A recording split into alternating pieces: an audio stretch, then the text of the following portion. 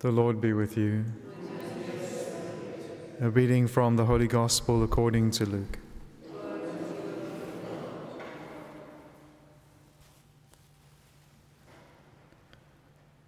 Jesus arose and left the synagogue and entered Simon's house. Now Simon's mother-in-law was ill with high fever, and they besought him for her. And he stood over her and rebuked the fever, and it left her, and immediately she rose and served them. Now when the sun was setting, all those who had any that were sick with various diseases brought them to him, and he laid his hands on every one of them and healed them.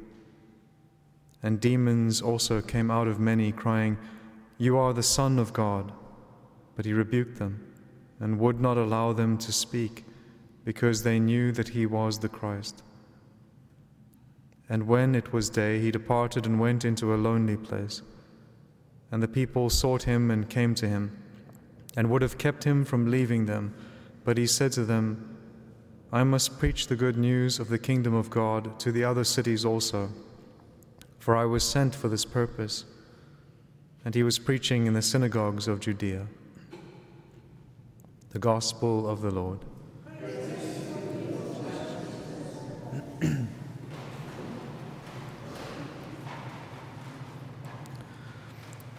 So we're still in this day that we were reading about yesterday, this day in Capernaum, where the Lord was, as we saw yesterday, in the synagogue, and he was preaching, and everyone was amazed at his word. Everyone was overwhelmed at the power of the Lord's word and the authority that it had even over demons and evil spirits, the power that it had to cure, the power that it had to protect. And they were amazed at this word.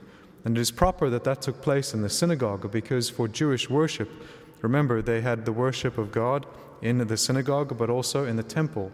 There was a divided, if you will, worship, where the scriptures were the focal point of the synagogue, and sacrifice and the presence of God was the focal point of the temple. And so it's right that in the synagogue they are overwhelmed and awed by the Lord and his word, as he shows that he is the fulfillment of all the scriptures. He is the one who spoke through all of the prophets, gave the law, and he is the one who is now present in their midst, and they recognize that to be the one who speaks with authority. And then he leaves the synagogue on this same day, and he goes into the house of Simon. And as we've said before, many of the church fathers, they point out that this is the movement of Christ into the church, into the establishment of his church, into the house of Peter, right? The house of Simon Peter, which is the church that Christ establishes on that foundation stone, which is Peter himself. And so the Lord then moves into Simon's house, and there's also a shift. There is still a power of his word which is made manifest, but now the focus seems to shift towards the power of his presence and of his touch. And so it is more to do, if you will, with the temple in a certain sense, the presence of God and the sacrifice and the touch and the contact with God that we have. And what you see is a type of union that happens now, which is that you have the power of his word. He rebukes the fever. He speaks to the fever. But also when they bring to him all with various diseases to heal, he lays his hands on every one of them. And so just as he is able to heal with his word, he is also able to heal with his touch and with his presence. His presence has healing power. And so it is a beautiful mystery for us, because in the Mass you have the uniting of the synagogue and the temple, Torah and sacrifice, come together in the Catholic Mass, in what we celebrate. We have a liturgy of the Word, and we have a liturgy of the Eucharist. And this worship of God is brought together in the one perfect sacrifice and offering of Christ himself, which we are able to participate in through this beautiful and wonderful mystery. This powerful mystery which bestows on us healing that comes through the Word of God, and its power that we receive as we open up the Word through the readings and the Gospel readings and through the homilies. And then also how then we have contact with Christ, his healing touch, as we receive the Lord himself, body, blood, soul, and divinity in Holy Communion.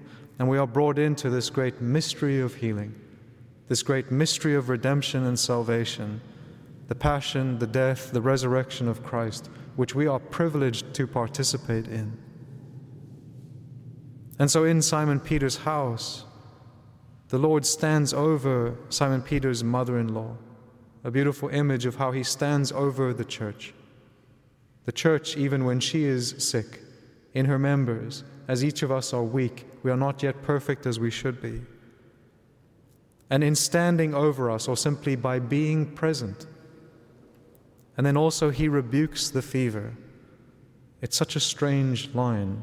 I know I've probably noted it before, but we see the authority of his word is not just for those things which are rational and can actually hear his word.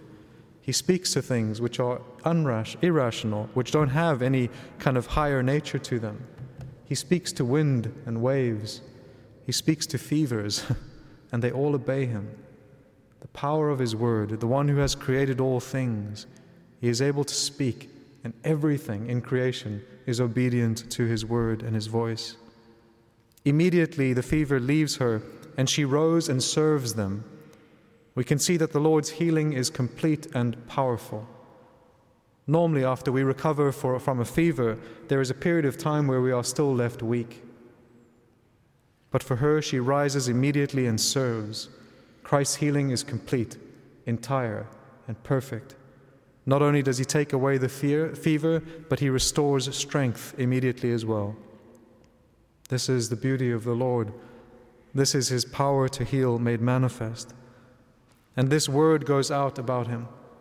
This is the great and wonderful healer, healer of bodies and illnesses and sickness, yes, but most especially and fundamentally, the healer of souls, the healer who delivers us from sin, the healer who brings us the strength of his grace, the healer who opens to us eternal life and delivers us from eternal death.